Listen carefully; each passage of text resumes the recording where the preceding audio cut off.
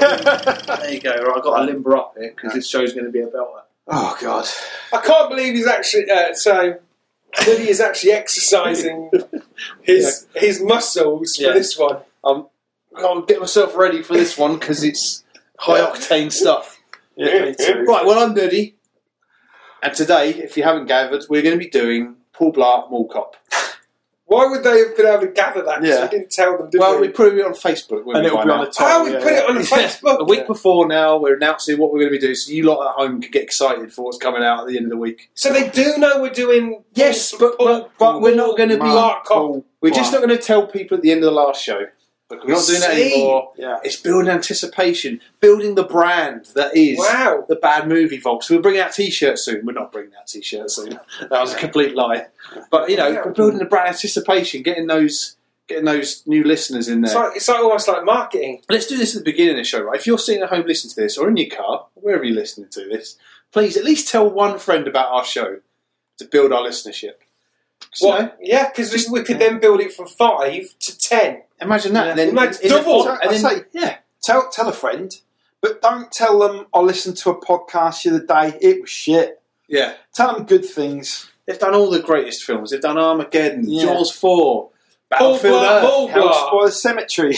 House by the All Cemetery. the stuff you've seen. The Visitor. Yeah. All of your favourite films. Megafold. Howling 2. The Howling. Right, anyway, so we're doing Paul Blart Mall Cop. So this is a film made by Happy Madison.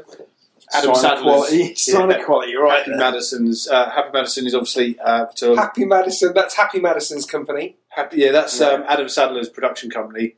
And they make all of his films, that's his thing. And he tends to do a lot of the kind of very kind of family friendly stuff, doesn't he? You've got Happy Gilmore, Big Daddy was another one. Happy Gilmore wasn't that family friendly, I would argue. There's some others, isn't there? What are some others we need to name? Most of them are, I think. Some of them are a bit riskier than some are a others. little bit. Big Daddy, whatever his name. Little Nicky. Don't mess with the Zoltan. Don't mess with the Zoltan. Oh my God. Jack and Jill. Grown-ups. Jack and Jill. Too. Yeah, 50 First Dates. How many? Was him? Drew Barrymore's Wedding Singer? Maybe, but that was an early one, wasn't it? So maybe that was before. I don't know, maybe. Yeah. Wedding Singer I like. I'd say Wedding Singer. And of course Billy Madison, which is Happy Madison. Billy Middleton. Middleton. Oh, the Water Boy. Middleton. Oh, how many more can I do? This is fun. How many of these has he made? It's got to be more. Yeah, I'm sure there is. Let's not dwell on it. Oh, Grown Ups 1 and 2. Yeah, I think what was that awful one on Netflix? I pronounce you Chuckalari. Memoirs of an International Assassin. Was he in that? Or No, that's Kevin James. Okay. The Magnificent Six. Ridiculous Six. The Ridiculous Six. Have you seen it? No, don't be ridiculous. I literally could only get 10 minutes into it and I had to turn it off. Didn't you watch that here with me? No. I think because I did the same thing. I switched off after 10 minutes. I watched it at home and there's a bit at the beginning, I can't really remember what was happening. There's a bit where he was having a kind of dual standoff with, because it's set in the West.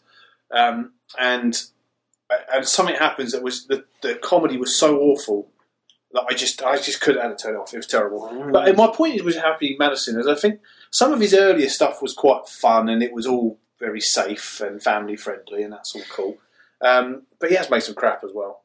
And this is, I don't think this is like an offensive comedy. It's not offensively bad, but I think it is unfunny. I think it is not an offensive comedy, but I think it is offensive. Sure. So I don't think it's like an offensive. I don't think it's that kind of humour that is not family friendly humour. That kind of more adult humour. Yeah. But it's also not humour. No, is it? So that could offend people. Yeah, it's kind of like it's like a comedy vacuum. This film. Because things happen in it, jokes are made, but it's like if you were sitting in a quiet room with other people, you'd be able to hear a pin drop all the time. Yeah. Because I just don't think any of it, for me, didn't find any of it funny. It was very, very family friendly. There are bad guys in it that aren't violent, that threaten people by shouting and with skateboards. There's like no real violence in it at all. There's maybe one or two punches of a headbutt here and there, but it's all very. Yeah. There's no swearing in it. It's all PG. That's fine.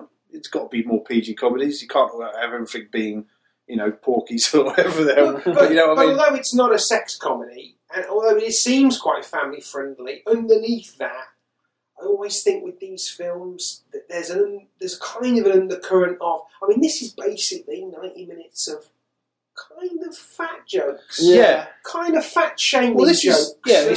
that's the sign of the times, I think, because it's 10 years old, this film now. It's 2008, and I think that really wouldn't play today, I don't think. There is some fat... There's not as many fat jokes as you'd think. They are in there, and there are one or two bully characters in there that pull on that, and they go to that well a lot now and again. They go to that fat well. Yeah. But I think that now... water-retaining fat well. Is that what you're saying? Yeah. You go to that water-retaining fat well and pulling some more water out of it. But yeah, I think that... Fatty water. I don't think I could imagine now any studio really going in for making a film that its primary source of comedy is fatness. I just don't think it plays that well now, does it? Really? No, I don't think it plays well. The film made then plays well now either.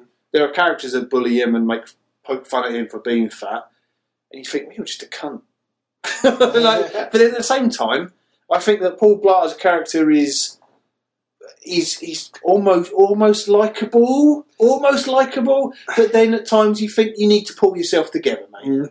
So he's not really that likable for me. The film thinks he's super likable. Yeah, the but film no exists on the predilection, on the premise that he is. I don't know. But I think that's a signature of Happy Madison films. Yeah, they always have that guy who's super nice and super friendly, and everyone likes him, yet he's not liked. Yeah. Or something. It's like a weird sort of... Yeah, he's not... everyone loves the wedding singer guy. I don't remember his name. Yeah, but nobody does. Yeah, but he likes being the guy with no life, and he lives in his mother's basement. But he's not successful, but everyone loves him. Or he's just a cable guy that can walk into the White House because his mate's the president. It's just a weird, kind of universe where Joe Average is super likeable as a character to watch, but everyone else around him is kind of oblivious to it. And Paul Blart is supposed to be that character in this film. I think it's that there's something.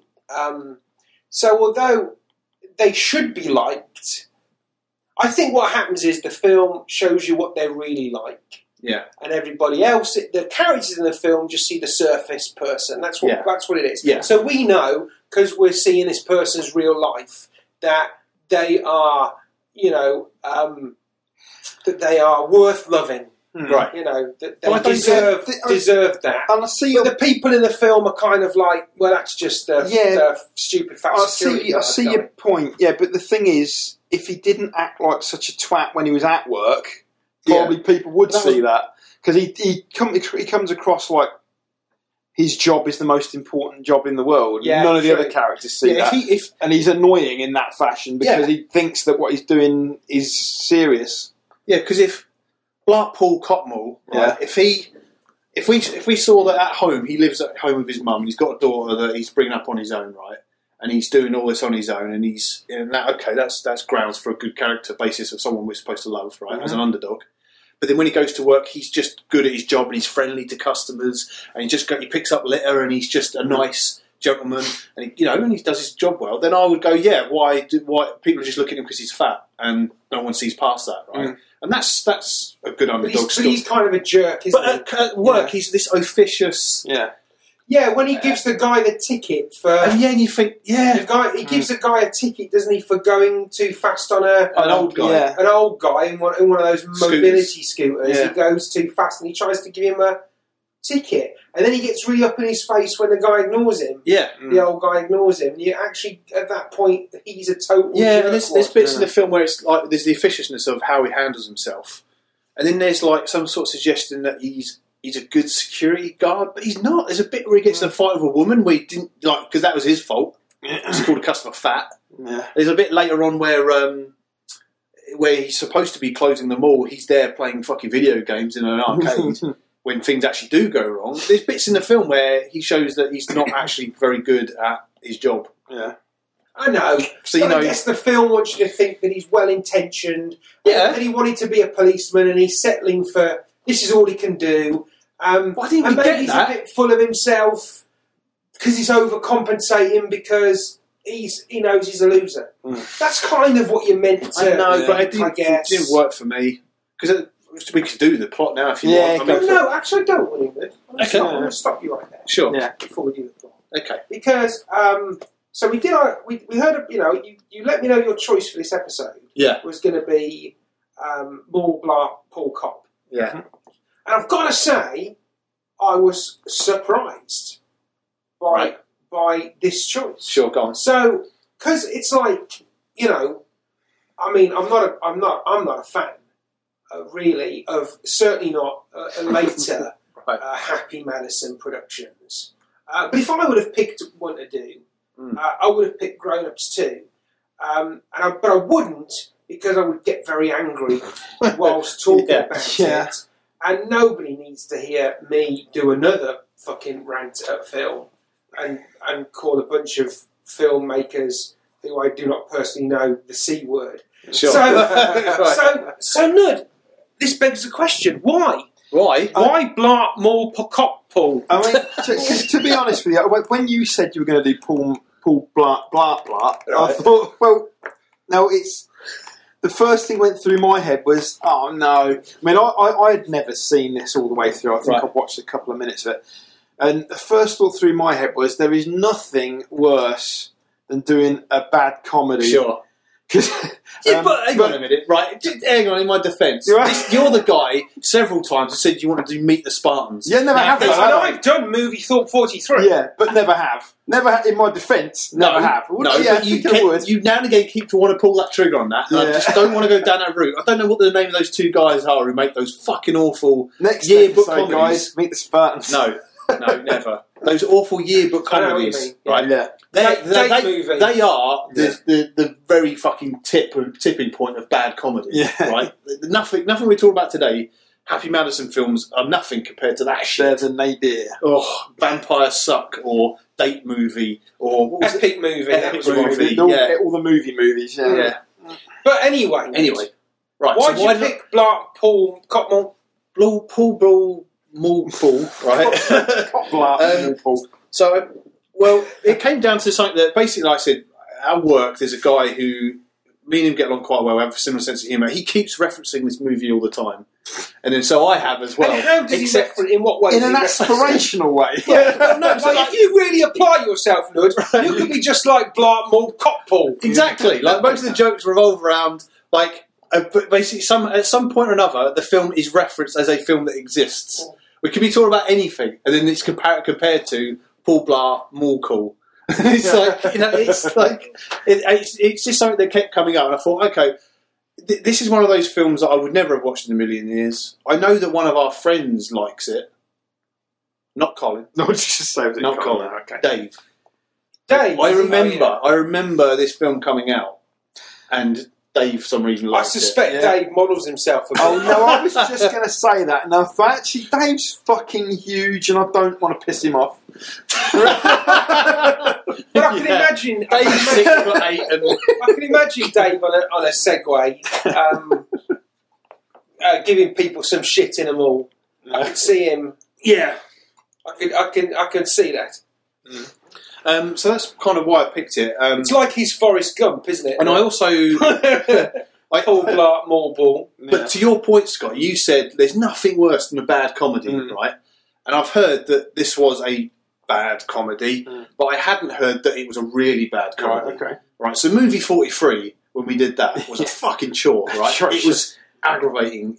You're right, because a bad horror can be fun. A bad action film you can have a laugh with, right? But a bad comedy, it's just bad. Oh, bad comedy. No one wins with a bad comedy. No one wins with a bad comedy. But I heard that this was kind of on the. This wasn't necessarily. Well, it is a bad. It doesn't work as a comedy, but it's not a.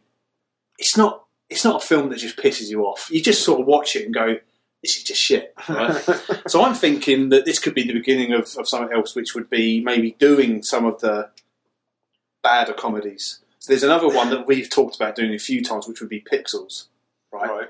but I felt that this, maybe we just need to ease ourselves in here. Yeah. You know, like with a shoehorn, right? Okay, or a butt plug. Right? I'll leave that to you. Right? You start with something easy, right? Paul Blart and Wall Blart is much easier to deal with than something like Pixels, because I think Pixels is a far worse film. Agreed. Just even the front cover of Jack and Jill makes me want to punch both versions. Hang on. I want to tell you now, I am never watching Jack and Jill. You can do it if you want. I won't be watching it. Okay? Right. So I just want to understand this analogy a little bit that you just dropped on us. So if Maul, Blart, Cockpool. Yeah, I like how you've got to think a lot about the combination. Yeah, well, we have, because we try not to repeat ourselves. And I'm also trying not to say Maul Call, which you just did, because call is not a word in the title. Oh, I failed. You epic failed. If that's a butt plug, Sure. right? Yeah. And that's a starter butt plug. Then what is Pixels? Well, that would be... Pixels is one of those vibrating ones that you have to, but you have to sit on like a saddle. Yeah. And it's at least 2 sizes too big. So for that analogy, I'm starting to wonder about this analogy. You know? Yeah, I don't know where that came from. These yearbook, worrying. I'm just wondering what these yearbook films are in the terms of sex toys. Fucking hell. They're the razor dildos from Seven. That's literally what I was going to say. Yeah, that is that really is the most extreme of toys. Yeah. I don't know where the hell we've gone with this conversation. No, should we do the plot? We've gone down a dark place. This is what bad comedies do to you. We've literally gone down a dark hole. But we did mention movie 43, which does have a relationship to this film. This film was directed by a guy called Steve Carr, and he directed one of the short stories in movie 43. Which one? Which one do you think he directed? Based on Paul Blart, Maul Blart. Yeah. Superhero one. No. I'm going to say the periody one. No, neither of those. It was the one with Anna Faris and Chris Pratt. Oh, okay. Yeah, the shit. I was just going to say that was really bad, but they were all really bad, weren't they? Really? Yeah, they were all bad. There was no real good ones in there. Well, maybe the basketball one. I didn't mind that one. It's not a go that. You can hear what we all thought about that, checking out that episode. Yeah. Hey, go back and check out our movie 43 episode. And while you're at it, tell a friend to do it too. Oh God, no! Don't listen to that one. Don't start with movie 43. Should we go through the plot then? Please do. Right. Okay. Well, the movie. 5 minutes later. Well, that was good. So the film starts with a kind of Avengers-style kind of CGI pan over a macro of like a security guard's badge, isn't it? And it's got all the dramatic kind of music and all that. And Adam Sandler's the producer, brilliant. Kevin James is in it, not so good. Stars nobody else, and then we get a bunch of titles. We then get like a state trooper test course, isn't it? And he's there, Paul Blart. We get to meet him, and he's Kevin James. He's standing there. He's a foot shorter than everyone else in the roll call. He's got hilarious sweat patches under both his man tits. And he's running at the camera but not actually moving. There's a bit... I don't know. Anyway, he's doing the assault course, and apparently he's really fucking good. Yeah. He's doing the monkey bar bit. He's walking, very capable. He's jumping through all the tyres. He's doing all that. He's outpacing people. There's people falling off the logs. He's got to run down. He's doing it all. And then there's a bit which I didn't quite get, where he has to swing across a ravine on a rope. Yeah. He does that bit. And then he fucking backflips like Batman. Fucking lands on his feet. And he's like, yeah, like Zen. And then he runs the last stretch, and then he collapses. So the film, at this point, makes the suggestion, which is not in anywhere else in the film, that even though, he's overweight and he's got what we'll find out to be hypoglycemia, that he's the fucking athlete. Yeah. What? Where did that come from? And where does it go? Nowhere. It's like, right? It's the dude, isn't it? He really is. The dude. Like, yeah. So he falls asleep like narcolepsy at the fishing line? Fishing line? The finishing line. Yeah. And it turns out, he's obviously, because of that, he's failed. Yeah. Because of a medical condition. So he's now failed that course. Yeah, in all of the ways, he is Captain America. Yeah. Yeah, except he's fat. He's a fat Captain America. If that course had been like 20 feet shorter, he'd have passed and then fell asleep. Yeah.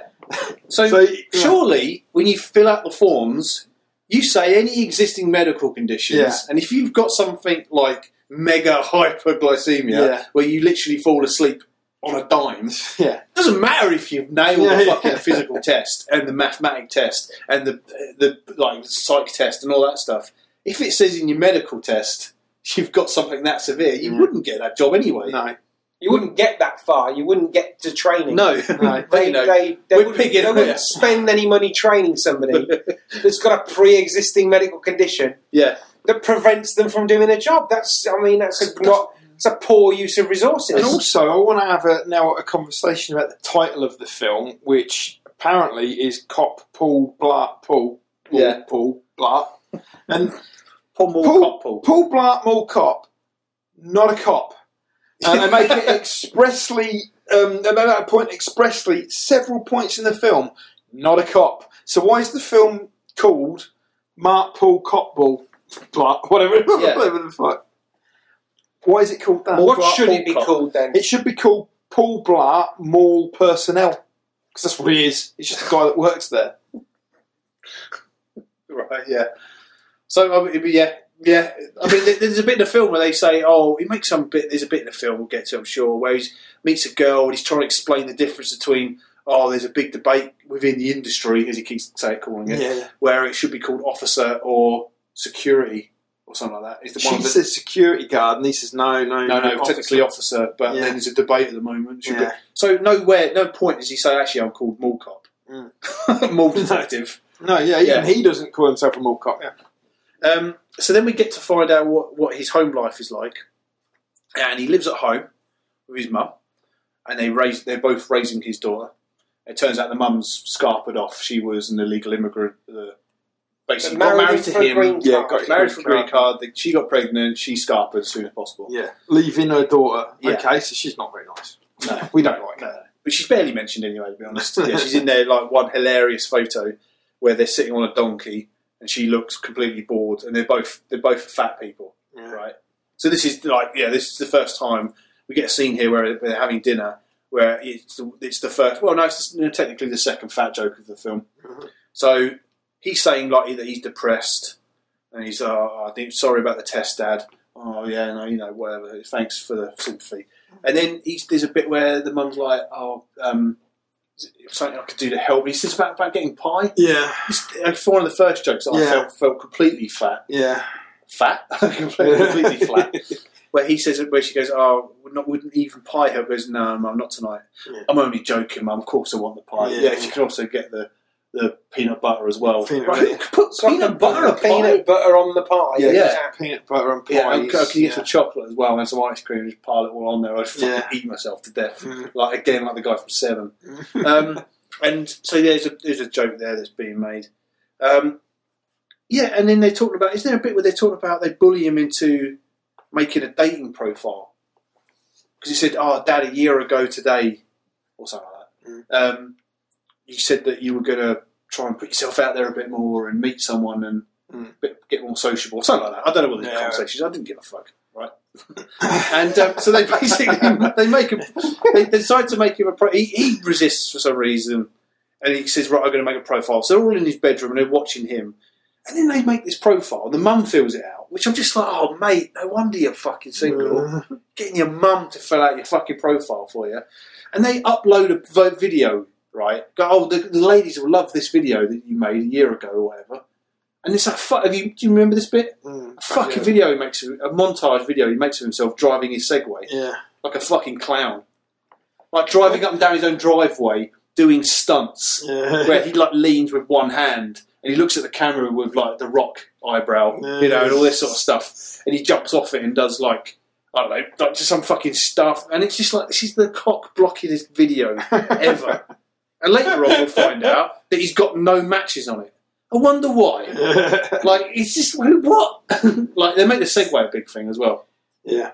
So basically, a fresh start, I guess, for Paul Blart, even though he's got the same job.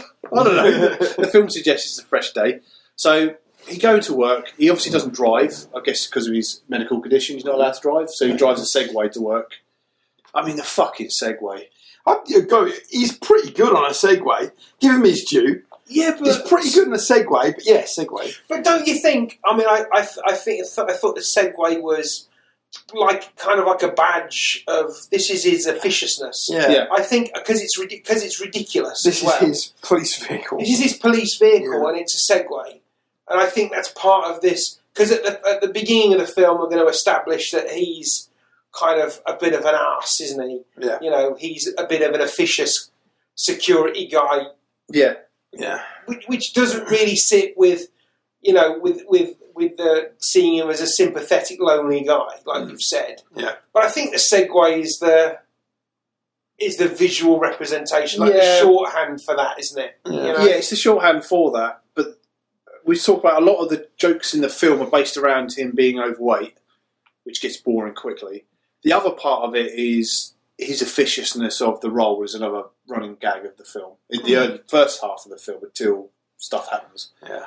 But another part of the film is it seems to take a lot of things we've seen in other films and it just makes it smaller. So he doesn't have a gun, or he has his hand or his body language. He doesn't drive a car. He has a Segway. There's a bit where there's a bit in the film where it tries to do some sort of play on that, giving a girl a ride on a horse for the first time or something, or a motorbike, but they do it on a Segway. And she's supposed to, and it's all, like a play on that. Yeah. So it's all these things, and they're trying to make it. The joke is that it's all small and pathetic. You know what I mean? Like his life is small and pathetic. So all the things he does, Yeah. bigger things done smaller because he's just a pathetic guy. And this whole thing is like this with the Segway. And we also, what's one thing I noticed here, when he's driving down the street, there's a bit where he runs over a dog, so that's funny. Whilst he's driving down the street on the Segway, I noticed this, it's like a kind of low-budget version of ELO's Mr. Blue Sky, but it's not ELO playing it. And it just made me chuckle that we've got this comedy that it was made with not very much money. Do you know how much it was made for? Can I have a guess? Yeah, have a guess. Let's have a guess. Let's play that game. Well, what's not much in 2008? 20 million.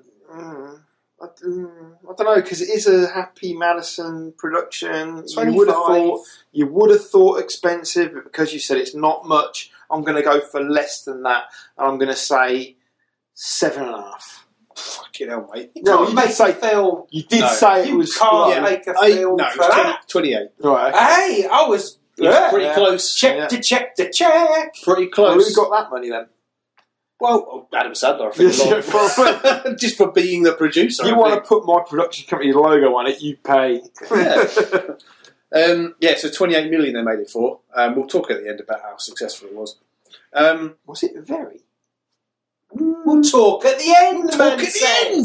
I'm discussing the plot! Although we did go on a tangent there. So now we get to see Paul Blart in his job. He's looking all sad now. Scotty, don't worry about it. We'll talk about it later. Don't worry, we'll find out how much it made. Don't worry, boy. So we're now at the part where we see Paul Blart in his job. Yeah. So we see him there. He's Just checking you're still on board. Yeah. He's riding around on his Segway. He's nodding, being nice to people. There's a bit where he picks up someone's shopping bag and gives it to them. Oh, thanks. And they all look at him like, oh, what a nice guy. And then you'll get a bit where he does something like a knob, where he's just like, he just pulled over an old person and stuff like that. But we see him here. He's equal parts nice guy to people. Then we see equal parts of him being officious. Yeah. And then we cuts to him creepily stalking a new girl at a stall.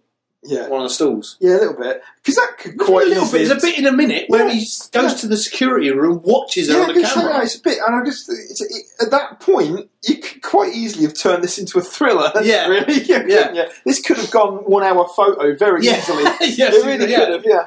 He's just a nice guy. Yeah. Everyone trusted Paul Blart. Till one day he snapped. Turns out he was... Yeah, this could all be a projection. He was the one who held up the whole mall. Yeah. Okay, so it's on this particular day, he goes to the security room. And by the way, one of the guys working there is... I don't know his name, but he's in pretty much every single one of Adam Sandler's films. He's the guy who's the other security guard who's pretty much there. Yeah, what, the guy who's actually in charge of the place, or not the old guy, right? Not the old guy who's running, who's like kind of their boss, the nice guy boss. Okay, right. I mean, the other security guard who's just like, why can't he just punch in and go on like everyone else? Right, yeah. Yeah, he's pretty much in. He must be like Adam Sandler's best mate. Right. He's in every one of his films. It turns out they've got a new guy starring there, whose name I didn't note down. So I'm just going to call him the newbie. Yeah, okay. Right, because who cares? Yeah. And he's got to train this guy up. And it's just a continuation of the joke that Paul takes everything too seriously. So they sets him up with his segue, goes, make sure you touch the plaque at the top of the door when you go out, which is protect and serve, or observe and report. Observe and report, which is all they can do. And there's a bit where they're talking about, so why did you start the job? What drew you to it? Was the perks? Was it the women? Was the attention? It's like, no, I dropped out of high school. You know, and it's just, because that's what security guards are, right? Okay, that's the joke, right? Security guards are pathetic, right? Get on board with the jokes, right? Otherwise you're not going to be laughing. Yeah, because security guards are not cops. yeah. So they're driving through the corridors, blah, blah, blah. And then this is where we get the bit where, one of the first bits where I just started thinking, Paul Blart is not really that likeable. I would not like this guy in real life. Is where he pulls over, for fuck's sake, the old man in the scooter. Yeah. And tries to give him a speeding ticket. Not even a ticket, just a citation. What a jerk. But it's just, he does the whole thing, doesn't it? Where he goes, sir, pull over on the radio, and like they're in a car and a motorbike. Yeah, we get it. Yeah. Fucking brilliant. This is so funny. They've taken that whole scenario and transposed it into a security guard in a mall. Brilliant. This is hilarious. And then, so he gets off his Segway, and he does a slow meander, doesn't he, where he's looking around like he's a fucking sheriff of Littletown or whatever, right? And then the old man's like, what's wrong? Like apathetically, like, what's wrong? He goes, you were driving recklessly back there. So he goes, are you serious? And he's like, yeah, it turns out he is being serious. And we have to watch this for a couple of minutes where, quite rightly, the old man just wants to drive off and ignore the guy who's just being a knob, basically. And this is my first bit where I started thinking, what they're doing with the character for me is not working. I'm supposed to be liking this guy. He's the main character of the film. But this is just one of a few examples where I'm like, you're not good at your job. And you're a bit of a knob. Yeah, because they're trying to make him likeable. And what he should have done is cut that and actually made him probably not more apathetic to the job than everyone else, but at least as apathetic. So it's like he's here and I'm just doing everything. If they make him... So, Happy Gilmore is about an asshole who learns not to be an asshole. Yeah? In fact, a lot of Adam Sandler's early films are about assholes who learn not to be assholes. And the problem I've got with this is it's a bit of a halfway house. If it was about an asshole who then has to actually do the job he wishes he had, and in doing that learns to not be an asshole, that's an arc. Yeah? But what we've got here is a guy who's actually a nice guy underneath it all, we're meant to believe, who acts like an asshole, who then, when he ends up doing the job he actually wants to do, which is saving them all, just stops being an asshole. And then at the end, when it's all done, he goes back to pretty much being who he was before. Yeah, no learning curve. So there's no learning curve there. And also, like you say, we're meant to buy that he's nice and root for him, even though he really doesn't start paying any dividends for that until the second half of the film. Yeah. He doesn't start earning our, It's a really weird film. If he was like a graph, he'd be like, he's nice, we're meeting his family, great, okay, I get this, I get where we're going. He's an overweight guy that people overlook for his looks, and he's a good dad, and he looks after his mum and all that stuff. And then we see him at his job, and it's like, oh, okay, he's a bit officious, isn't he? Oh, now he's basically harassing an old man. Why am I liking this guy exactly? And the film kind of does that. Until it gets to be Die Hard, and then you're supposed to just suddenly root for him because he never gets to be Die Hard. Well, no, It is, but you know what I mean? It's just like the film. I don't know what really I'm supposed to be doing. I don't like the character. I don't hate him either. He's just a guy I'm watching. The graphic calls out to 0. The next scene we get is him kind of sort of getting up the courage to talk to the girl. This girl at this like hair extensions. So this is fun I should just say, because this is the moment. This is my wife's only contribution to Right. the bad movie vaults we do for about 5 or 6 years. Is I'm watching Paul Blart, and she's reading a book. And actually, you say there was nobody else in it but Kevin James, but we recognised a few people in it. And one of the people we recognised was this girl. Her name's Gemma. The actress is called Gemma Mays, and she was in Glee for 2 or 3 years. I used to watch Glee with my missus, so we know who she is. Right.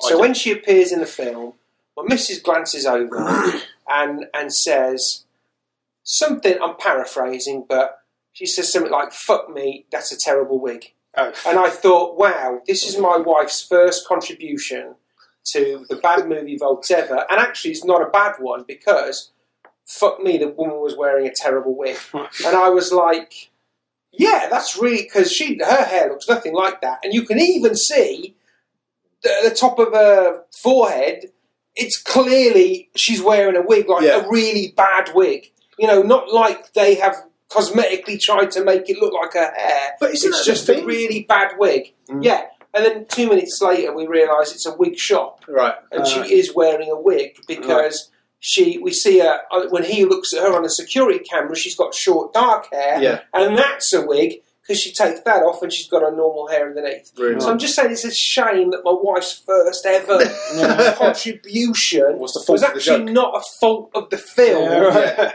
Because she runs a wig store. Right. That's a shame. It's because it was a good effort, because I was like, yeah, that wig stinks. I'm going to mention this to the guys, and we can all have a big laugh about the shitty wig. But and now it's like, instead- well done, Sarah, for spotting the wig. Because I might not know. I'm a guy. I don't know fucking wigs. I'm women. I'm a bald guy. Wigs? Wigs? What?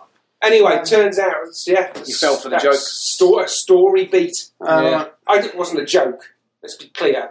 It was maybe was it? Well, It was fairly John, pointless. is anything in this film a joke? I don't know. I don't know. I don't know where the crying starts and the laughter ends. I don't know where. So we get to meet her. Her name's Amy. She runs a wig shop stall thing. And Paul Blutz built up the courage to talk to her, and he's just like you do in these awkward, jokey bits. He's blabbering on. He wants to buy hair Does he buy a wig? What does He buys her hair extensions for extensions, volume or some shit. Yeah. But forget all that shit, because it doesn't really matter, and it's just him meeting the love interest of the film, right? And that's boring anyway. What we get interrupted by is Douchey McDouche, some guy again. Can't remember his name. I don't care. Right? Oh, Stuart. I wrote it down. Right. He's a pen salesman or some. Oh God, shit.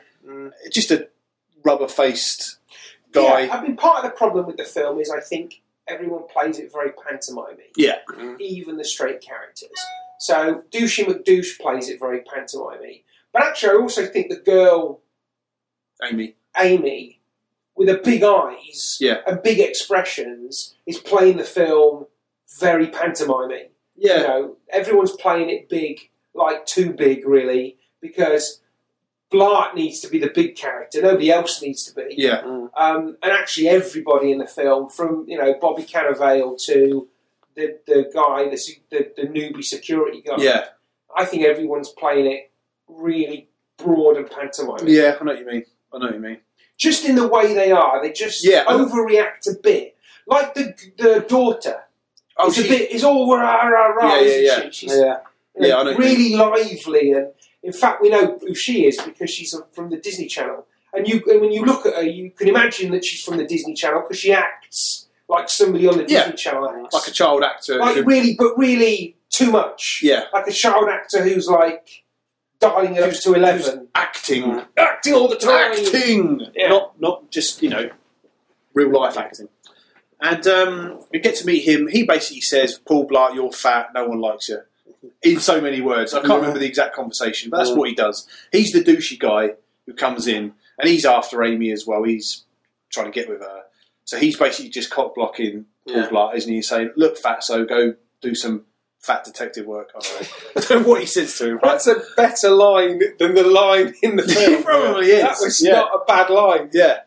And then Paul Blart gets called to Victoria's Secret because there's some domestic... I think probably the second most awkward scene in the film.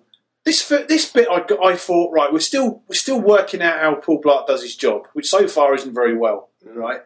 Because he just takes it way too seriously. Yeah. And he treats it like he's a real cop in a mall. Yeah, we get it. All right, we get it. And now we get the first bit in the film where he really does show that. Well, no, the second bit, because the first bit was with the old man. Yeah. This bit, I was just convinced. Yeah, not only do you take this too seriously and you put on a facade that you're a cop, right? Mm. But now you really are shit at your job. And you make things worse. Because he goes in to Victoria's Secret, there's one bra left that two women want, right? Two very differently sized women. Yeah. Well, I thought this as well. Yeah, so I don't think that what bra... universe does this one bra fit both of these women? One woman who's quite reasonably sort of normal build, slightly slender, right, with a chest, right? And then on the other side, you've got a woman who is... She is overweight, right? I would say overweight, right? Not offensively overweight. I'm not saying she's fat or obese or anything like that. She's just an overweight person, right? But for some reason, this bra fits them both. Right. Cool, right? They're arguing. But that's the quality of Victoria's Secret. Probably, I don't know. I don't like wigs. I don't know bras very well. No, right? I mean, they're to wear one. Don't really understand how. Are they like heavily elasticated then? I don't. That's what I'm saying. I assume so. I'm assuming because you do have at least the misses. So this is product placement, isn't it? This is them saying. Everything fits all. A Victoria's Secret. One size fits all. But Paul Blart, he basically takes the overweight lady to one side and says, listen, we're all on, me and you, we're on the same page here, right? We're blah, blah, blah, we're both fat. Right? I understand you feel like dead inside because we're both really fat and I feel that way too. But, you don't need to buy the bra. Just, go get another bra or something. And then she quite rightly says, did you just call me fat?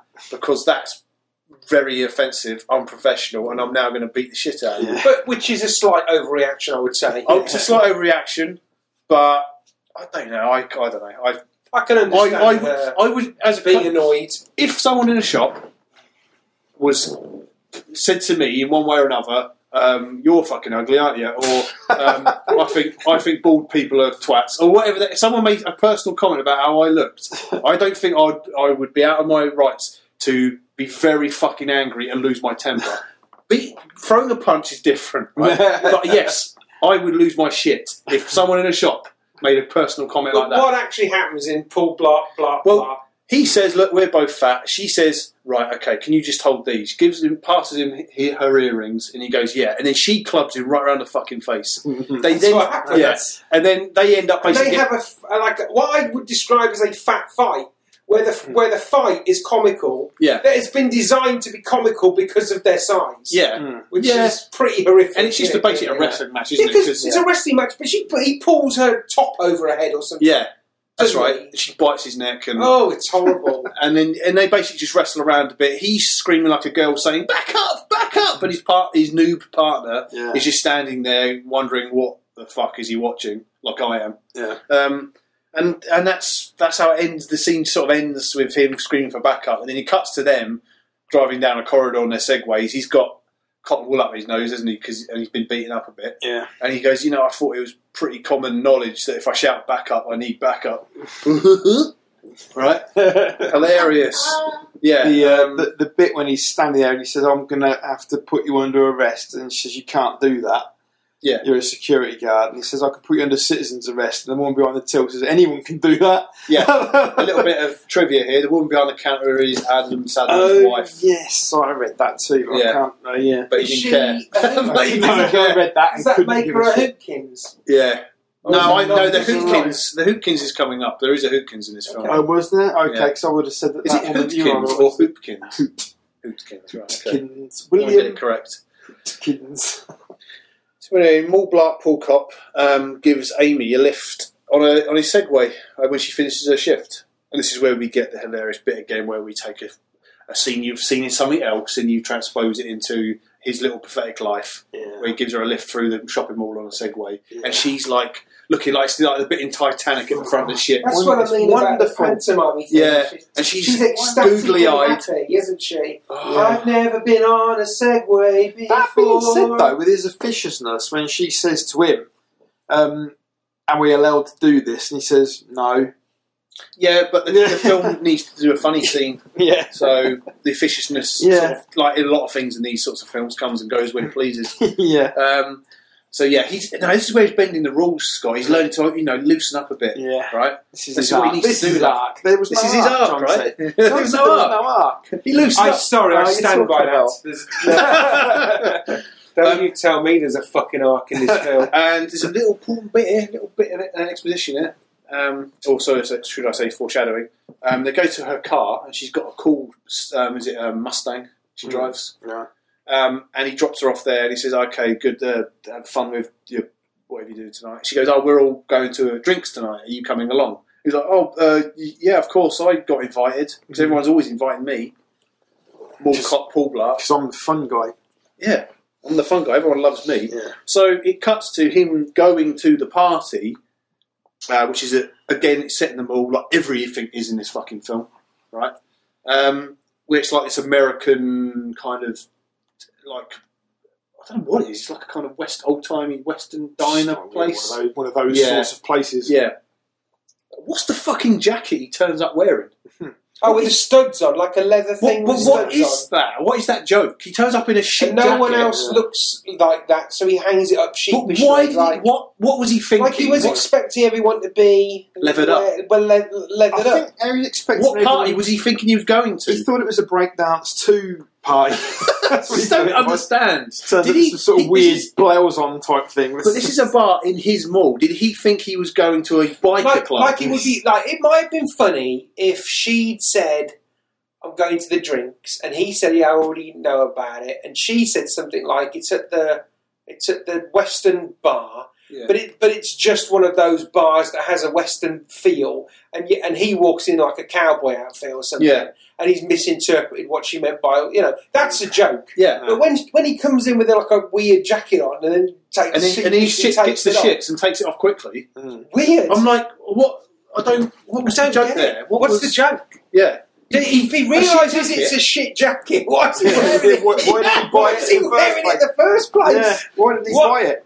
I get he might have bought a shit jacket, but he's obviously aware enough about the jacket to be embarrassed to be wearing it when he arrives. So why does he wear it? Why does he wear it? Why does he wear it? And also, like I said, this is a bar in his own mall, so surely he understands the kind of patronage in the bar and what exactly. Give it the jacket to the Goodwill. Don't burn the jacket. Do anything. Get rid of the jacket. It doesn't work. Turn it into 2 other jackets for other people. Doesn't make sense. Yeah. And so this is where we get a scene where he's trying to socialise with the people he works with. And we get the impression he's not done this. He doesn't do this really ever. And he's there and he talks to Amy a bit. Again, douchey pen salesman turns up. And he's like, "Oh, Paul Blart, you're fat, aren't you, again? You're still fat. You're still fat. Why haven't you lost any weight? Why don't you go away or something?" And it's just that kind of, the kind of cock-blocking kind of put-downs. And it's like you say, I mean, violence is never the answer, but you sort of feel like violence might be the answer. You're going to start losing some teeth in a minute. Yeah, because violence might actually be the answer. But the other thing is as well, that every time he makes these put-downs to Paul Blart in front of Amy, she clearly does not enjoy seeing Paul Blart being put down. No. But he continues on. He goes on. Yeah. Doesn't stop, doesn't miss a beat. And in the film... And how does he think that makes him look good? I know. Yeah. This is the other thing I don't understand about movies like like this. It's like, no one trying to impress a girl. Surely a normal person would not put somebody else down to try and impress somebody who's clearly uncomfortable. Yeah. And the thing is that these characters constantly do this stuff in these films. Constantly. Yeah. They have no self-awareness at all because they're like pantomime characters. I know. Yeah. And then the film just sort of, I felt for me, from an editing point of view, just suddenly shifted to an eating contest. So they're at the same bar, it's in the same place. There's a black guy there he's very overweight, who's his mate, that works in one of the other stalls that he knows, Paul Blart. Oh, right, yeah. And suddenly we cut to them being involved in an eating contest with like plates of nachos. That was it, yeah. But for me, that just came out of nowhere. But then the film sort of suggesting that Paul Blart wants to improve himself and he wants to be a better person, yet he's getting involved in eating contests. Mm. He's playing into his like his character type. Mm. Okay, fair enough. This is where we get our Hookins of the film, which is Eric Avari, who's the guy who runs the who runs the shop stall. It's a phone stall. Yeah. Yeah, he's been in like The Mummy and a few bits. You'd half recognise him. You go, oh, it's that guy. It's that guy. That guy. Yeah. You know the one. And I didn't know his name. I had to look it up on IMDb. I don't know. No, you just told me. I don't know. Yeah. What is it? Eric Avari. Eric Avari. Right. And as they're eating, Paul Blart starts getting the sweats. Because the chilies and the nachos are hotter than he thought they were going to be. Right. So he's never eaten chilies before. So he suddenly needs a drink. Right. And again, I don't want to be that guy, but he doesn't look like he's never eaten chilies before. No. I'm sure he's probably eaten nachos before. But I mean, but the thing the film suggests is that this is something they do, like a ritual. Like Eric Avari's always adjudicating the classic Paul Blart versus the other guy, like, eating contest. Oh, we do this every Blart Friday. Never gets invited to anything. So this is what I don't understand. But they make it happen. Like it seems like there's established rules, like they know what they're doing. Yet Paul Blart starts immediately shitting himself. Well, not literally, but starts like going red in the face because he's eating some chilies. I just and then don't what happens get. is doesn't he just grab a picture of something? Yeah, he's just like, oh, I need some off lemonade. The table, like you wouldn't do. Yeah. Any, no matter how burning your mouth is, you wouldn't drink somebody else's drink in a bar. You would go to the bar and buy a drink. Yeah. I mean, who does this? But he grabs the picture of someone's table and just swills it all down. Yeah, no, it's so ridiculous. But it's all there so he can get drunk because it turns out it's not lemonade, it's margaritas he's been drinking. Yeah. And I never drink. And I never drink because I've got hypoglycemia and alcohol turns to sugar. Yeah, right. So he gets drunk in a very quick montage of him. In 5 minutes. In 5 minutes, I guess if you're if you're hypoglycemic, it might have more of a stronger reaction. But what the film kind of tries to do, I think, is it's trying to demonise alcohol because it doesn't seem so much that he's drunk, it's like he's on drugs. Right. Because he just flat out fucking reacts like a lunatic. Yeah. I think this is the most horrible scene in the film. Yeah. I think it's totally out of place in the whole movie. Paul Blart, drunk cunt. This should have happened just before the place got overrun with baddies. Sure, because it puts him out of favour with everyone. It's his lowest point. Yeah, right. And actually, he needs to redeem himself. And he could have fallen asleep drunk, and then he wakes up and the place is taken over, and he's got to redeem himself. That's much better. That's so much better, Nuz. You just made this film at least 7.5% better. Yeah, exactly. Thanks. And yeah, so this whole bit is just a bit where he gets drunk, he hits on Amy in a really horrible way. It's the horrible scene. Yeah, and she's just awkward, and it's just that thing where it's the worst nightmare of you getting drunk, you just hit on the girl you like, and you just say all the wrong things, and you're sleazy, and you're horrible. He's blown it with everyone. And then he just, I don't know, I just think this just comes across like like I said, they're demonising, because it's a family film, they're demonising alcohol abuse, and he's coming across as like he's on fucking drugs. Because he's flat out tripping, balls, right? Doesn't he grab the mic off of the guy who's singing in the bar and he's yelling and shouting and karaoke? I don't think that's the reason they do scenes like this, though. They're not trying to demonise alcohol. That might be how it comes across. Yeah, but they just want to write, what they think is funny that they can get away with in a not R-rated comedy. Yeah. So they just want a scene where he fucks around. Well, maybe demonising is wrong, but to me it felt like the way he acts as a drug character feels more to me like he's on drugs. Totally. Doesn't it's seem crazy. It's mental. He's jumping through windows. If you got that drunk that quick, you'd fall asleep. Yeah, that's it.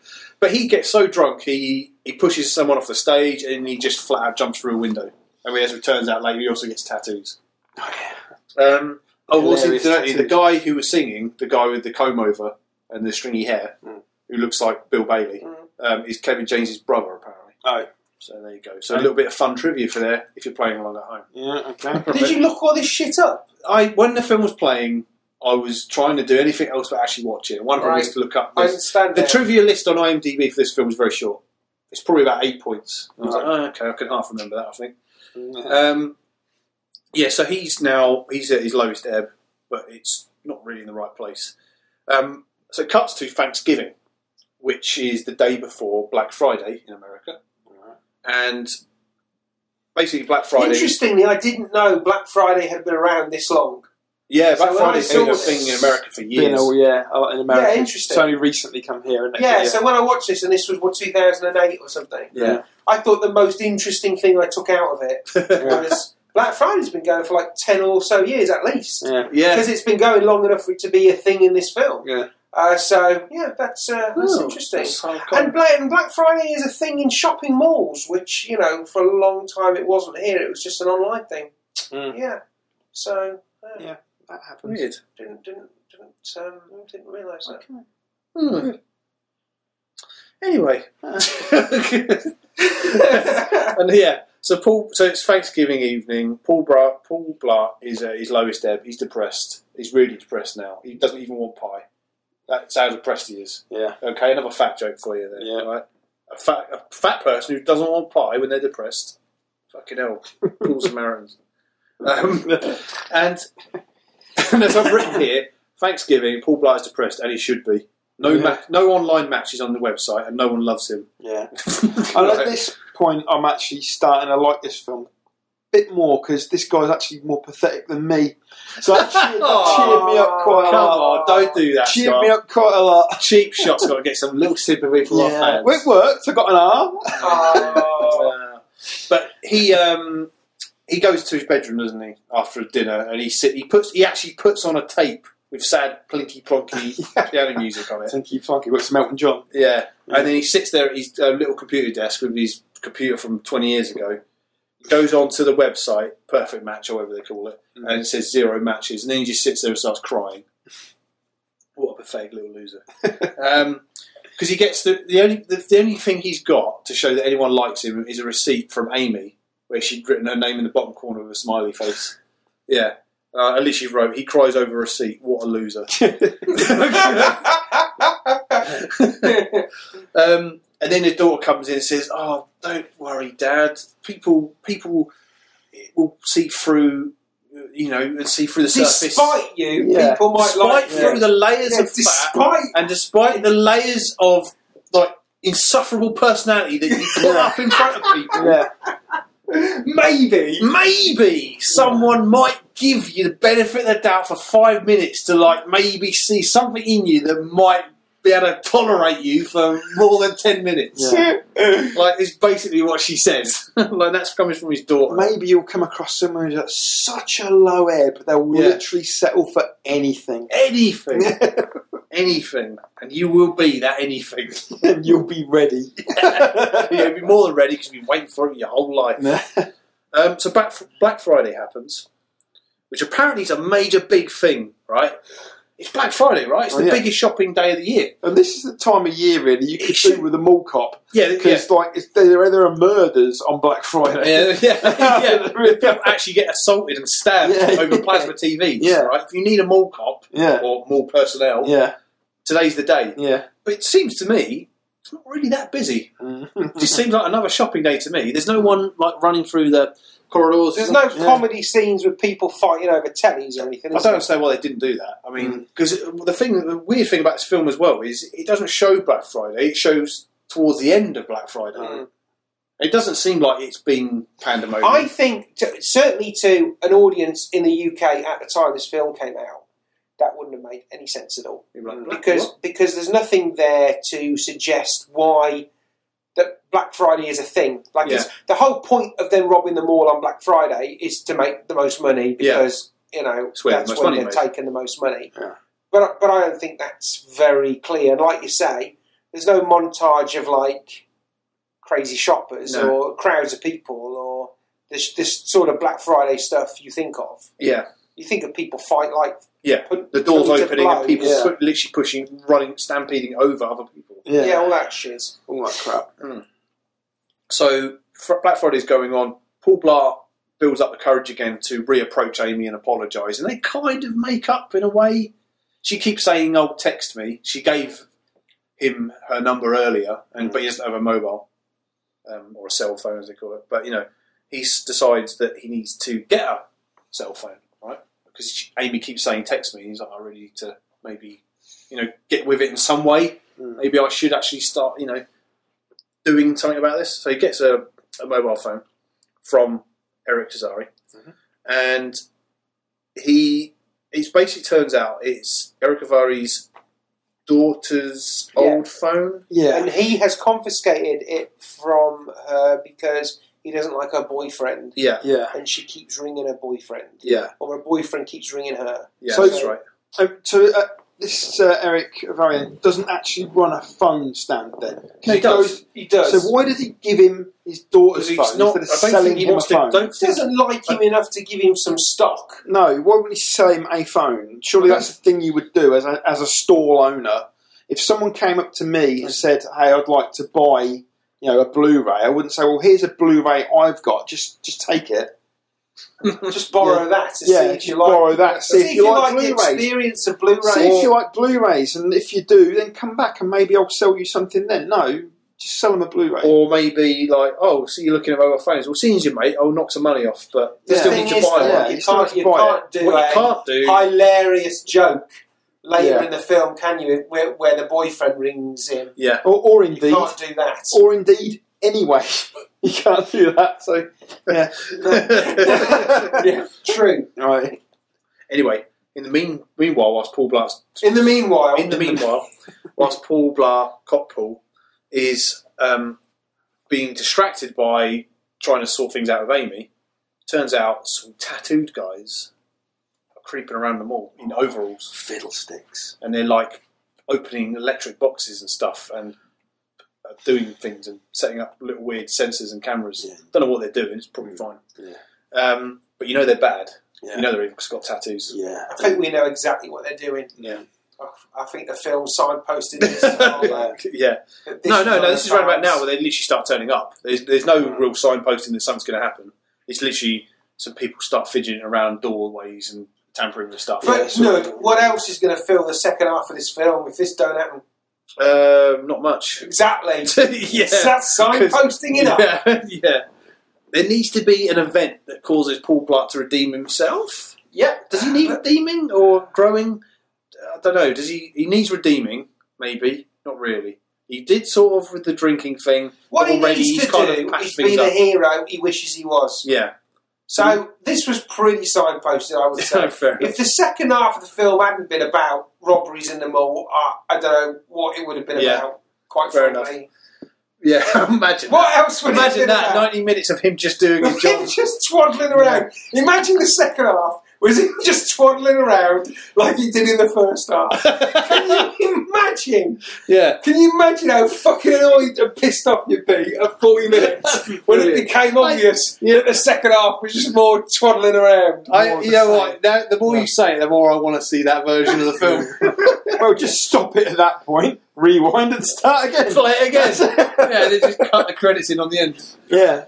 And then, as this is sort of going on in the background and Paul Blart's distracted, he gets distracted again when the owner of the arcade in the mall asks him to close up shop whilst he goes and gets his photos printed or And something. again, I mean, I know he's a security guard. Decade. When does a security guard close a shop? The shop owner's Yeah, responsible but for a part shop. of this whole thing is that he's a nice guy and people know him and friendly with him.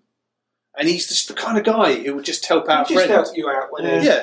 even though he's a kind of a twat. Even though he's an officious prick. So He definitely would not close a shop for somebody. He helps people out and people can ask him for a favour and he'll help them at a drop of a hat. But they still don't really like him or invite him to drinks without Amy. Yeah. It's what? What? Yeah. But it all goes shit sideways now because as he's playing, there's two games he plays in the arcade. One I don't fucking understand. The other one is Rock Band. Right. So Except, is it? Because the guitar that he it's plays, from Guitar Hero. right? No, has no, No, it had no buttons on coloured it. buttons Did on it? it Yeah, I noticed for that. him to press. Right. Right. And the whole point of Guitar Hero, Rock Band, and all that is you press the colour buttons as the colours appear Yeah. because the screen has the colours on. But I noticed that not only were there no colour buttons on his guitar, he was playing the guitar like a guitar, like he was sliding all the way Yeah. down But this is to the bottom and back up again. Well, Yeah. I'm sorry, film, Yeah. but that's not how you play that game. But this is a beef of mine in many films because I'm a games player, right? So I'm a gamer, yeah. right? And whenever I see a game in a film, there's always something in there that I notice that no one else would, that fucks me off. Like someone's playing Halo with a PlayStation controller or something like that, and I'm just like, no, you're getting it wrong. Stop getting games wrong! Right? And so stuff like this happens. But the first game he plays before that one, I don't fucking understand what that is supposed to be, other than to show that he's out of weight and fat. Which is where you run on a treadmill and you have to jump over hurdles. Oh, the treadmill. And he hits every single one. But like, what? How does that game work? How does the game know how high you're jumping? I don't understand. Yeah. What? Oh, mate, that game. I was just like, and it looked crap. It's not a game, is it? It's not a game. It's completely made up to show. Look again, a fat guy trying to do something athletic. What's the fat guy? But earlier on, he was doing backflips and like he was Captain America. Yeah. I don't understand. As he's doing this, as he's distracted by the games, there are these. I don't know what are they. They're not. They're burglars, robbers, international terrorists in Nakatomi Plaza. Yeah. They kind of stand around Santa's grotto, and there's about how many of them? About 8. Let's say about 8, 10 of them, right? Yeah. One of them has a gun, a pistol. The rest of them have nothing except skateboards and BMX bikes. Yeah. And they kind of get everyone to evacuate by shouting. Yeah. I watched this bit. This is the one bit. I watched this film twice for 2 different reasons. Right? First time I watched it just to watch the film without having to take notes. And I watched it again yesterday to make all my notes for this. And both times, this was one bit I very much scrutinised and watched, which was, what are they doing to make people run out of the mall? Nothing. Yeah. They're shouting, saying, get out. And there's one bit where one of the guys on a skateboard kind of skateboards towards the crowd to kind of herd them out of the door. That's all they do. There's no firing the gun in the air, no threats of violence. It's just, get out now, everyone leave. Yeah. And then some skateboarding and some BMXing. To be fair, though, most people have a primal fear of skateboards. Sure. And skateboarding kids. Yeah. So certainly if a kid was skateboarding towards me, I would run. Only if you're over 40. Were the villains wearing... I am, and skateboarding kids terrify me. Yeah, were the villains wearing hoodies? Because they were wearing hoodies, Scott, and they had tattoos. Skateboarders, the hoodies I would run away. I would take my kids and my family with me. I would push people out of the way to get away. Scream like a girl. Kids are not safe. Wouldn't you? I wouldn't have I would have left the kids. I would have just ran straight to the door. You fend for yourself, kids. Would it be like that bit in Jaws where people just push each other in the water and just stampeding over each other? BMX kids are slightly less scary, but they're still quite intimidating. I can't let it go unchallenged or without comment. Okay. You happen to mention that you'd watched this film twice. Yeah. Well, for different reasons. You watched this film twice? Yes, well, sort of. The first time I watched it was about a week ago. Right. And that was me just sitting there watching it, no interruptions, right? Except just absorbing the world of the film. Yeah. Except what I would say is that failed around about now. Because my attention started to wane a lot when I realised that not much was going on at all. Even when this is apparently the big event of the film, I just stared at it and went, right, so it's now trying to be a comedy play on Die Hard, except because it's a family film, there's no real violence, and all of the threat is implied through tattoos and skateboarding. And I since sort of noticed this, and the second time I watched it was to make all the notes for the film, and that one was really not watching the film, it was more jotting shit down. Right. But there, this is the bad guys. They have one gun amongst all of them. Yeah. And it's all just a lot of looking threatening, a bit of parkour. So people, this was back when parkour was big, man. Parkour was the new action thing, yeah? Die Hard 4's doing parkour. There's that other film that had parkour in it. Everyone was doing parkour. District 13, it's basically all over the place. Yeah, it was all over. For about 6 months, it was all over the place, wasn't it? Yeah, parkour was the big thing, and then just died as quickly as it came. And this film was during that brief period. Yeah. Because all of our bad guys are doing parkour and BMXing and your skateboarding. And then, so as this is all happening, it turns out Amy, the pen guy, and the noob are in the bank that's in the mall to bank in their paychecks. And as it's all happening, twist, turns out the noob security guy is the leader. Yeah. Who saw that coming? No one. Who cares? No, nobody gave a fuck. No one. I mean, again, at this point now, I'm sort of thinking, I don't wonder what the plan is. Obviously, they're robbing stuff, but this guy's worked at the mall, which, cool. Yeah, he's worked. He went undercover, as you like, and got a job as a security guard, so he could case out the place. Yeah, fine. What you don't then do is go to rob the place with your face. As you, the security guard, who presumably had to give loads of details. It could have been fake details, but what he's also done is he's used equipment, he's put his fingers everywhere. Yeah. I mean, dumb. Yeah. Really dumb. I mean, at least, like you say, you get... Like we say, this isn't Die Hard. It was never going to come close to it, was it? No. But I mean, at least Alan Rickman's plot was to make it look like they all died during the heist, so that he could get away. His plan is to get away. Yeah, his plan is to steal some money and then what? Presumably go home and gloat over the money. No, he was going to get on a jet with somebody else that we'll find out later at the end of the film and escape to somewhere with some codes that will give him money. Maybe somehow. Whilst that's been revealed, and we're all obviously our jaws on the floor. I was reeling. Yeah, I had to rewind it after about 10 minutes. Couldn't. Bruce Willis is dead. Yeah, oh my god, the noob guy's is leader of the guys. Oh no. Oh no! If only they had some sort of mall cop. Oh no! If only I gave a fart. Yeah. If only I gave an ounce. If only this was a different film. Yeah. With people I cared about. And an interesting story. But forget all that, right? Forget all that shit, right? It's not really that interesting anyway, right? The point is, we cut back to Paul Blart, who receives a phone call on his new phone from a guy called Bahul. Yeah? Yeah. What the fuck is this scene? He's the Reginald Vell Johnson. I don't get That's what he is. Yeah. Not quite. Who is the Vell Johnson? Not this guy. I do not understand what this is. I don't know. He's so this guy's Bahood is some really fucking weird Indian guy who's obsessed with Eric Avari's daughter. He's the one that got the reason why she's not got her phone on her, and he's phoned her thinking that Paul Blart is the new boyfriend. And he's just obsessed with this girl. Yeah. He's got a really fucking creepy shrine that he's made with her photo, flowers around it, candles, you name it, right?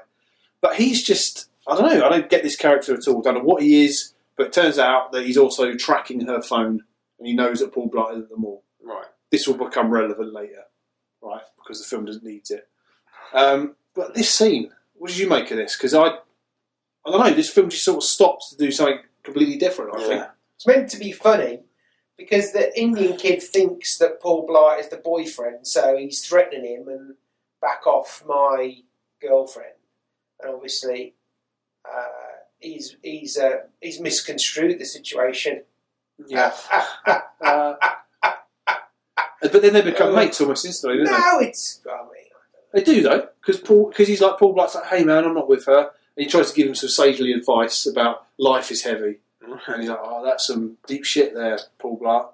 And then he decides they're just mates now. I'll call you later, Paul Blart, for some reason. He's got a funny voice, hasn't he, like Apu? Yeah. So there's that. So having exhausted like that other stereotypical Indian actor. Having exhausted all the fat jokes that they could in the last 45 minutes, it's time for some hilarious racial stereotyping.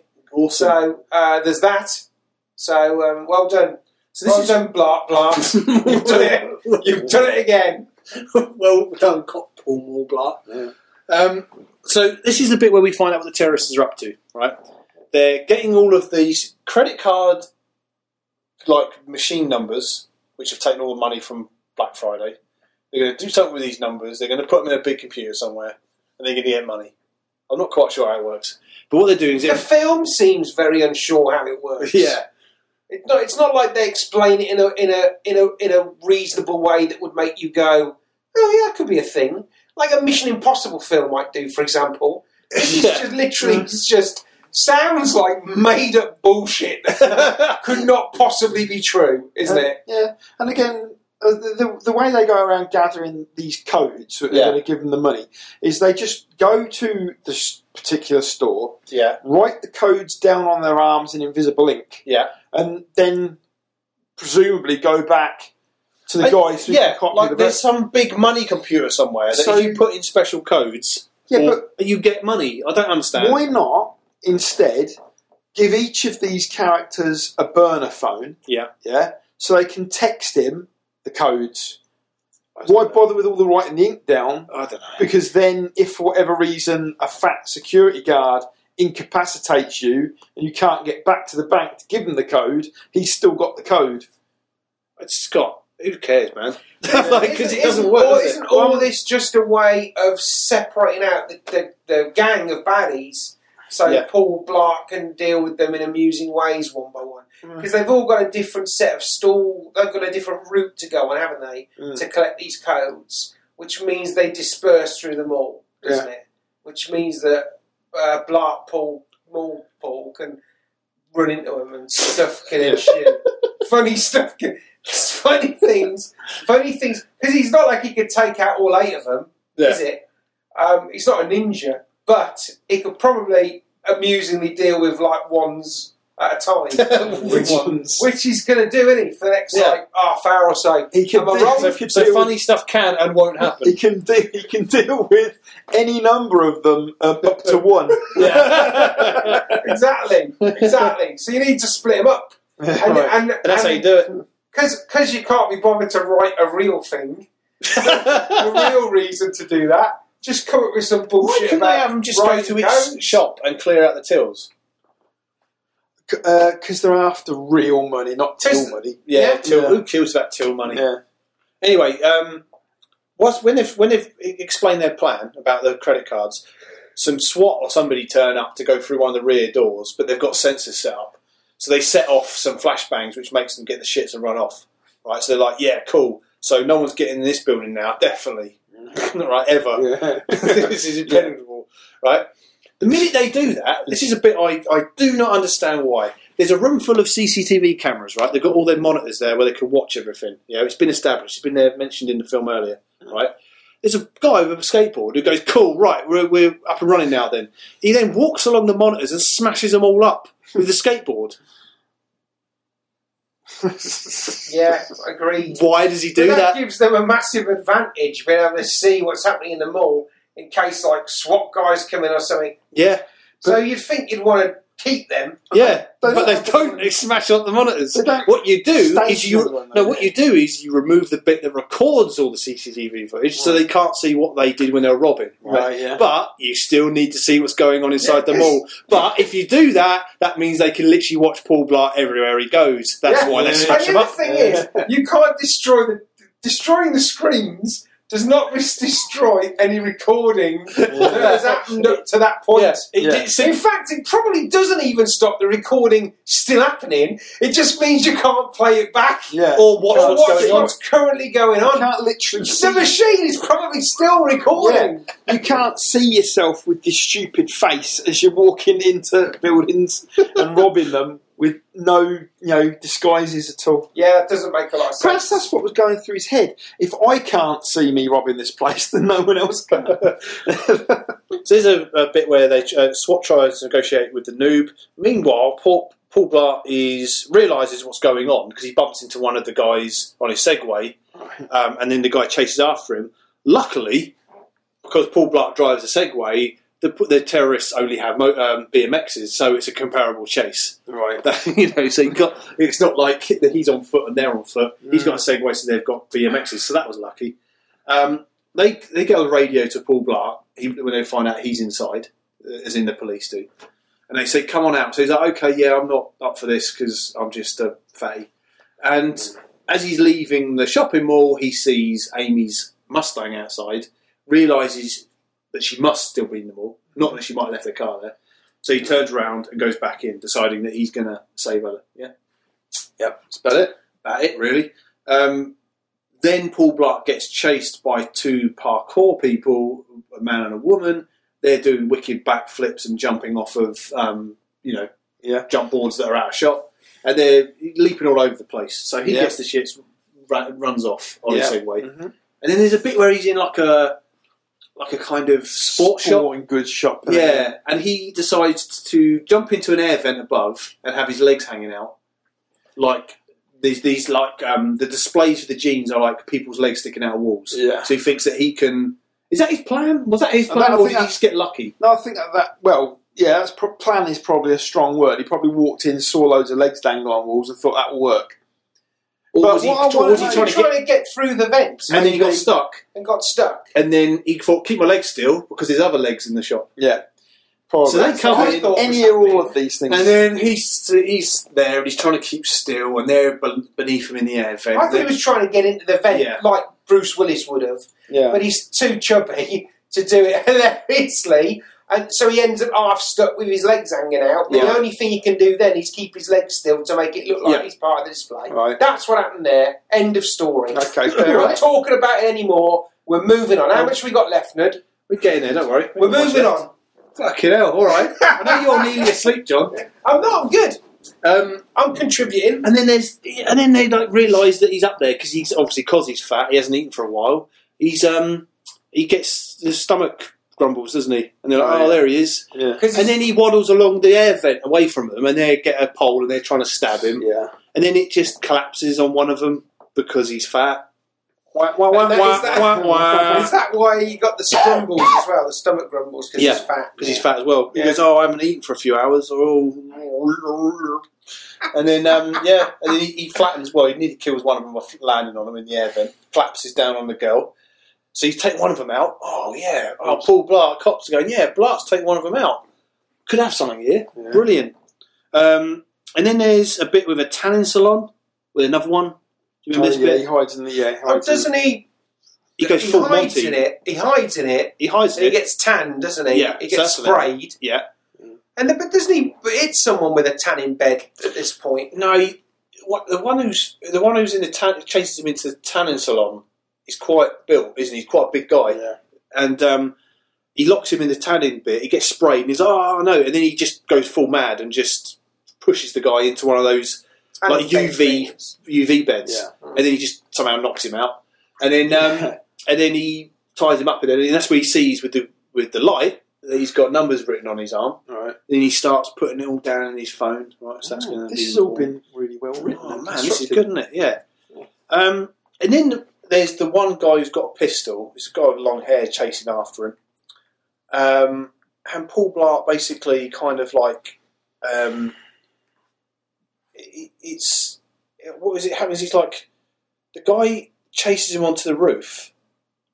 Do you remember this bit?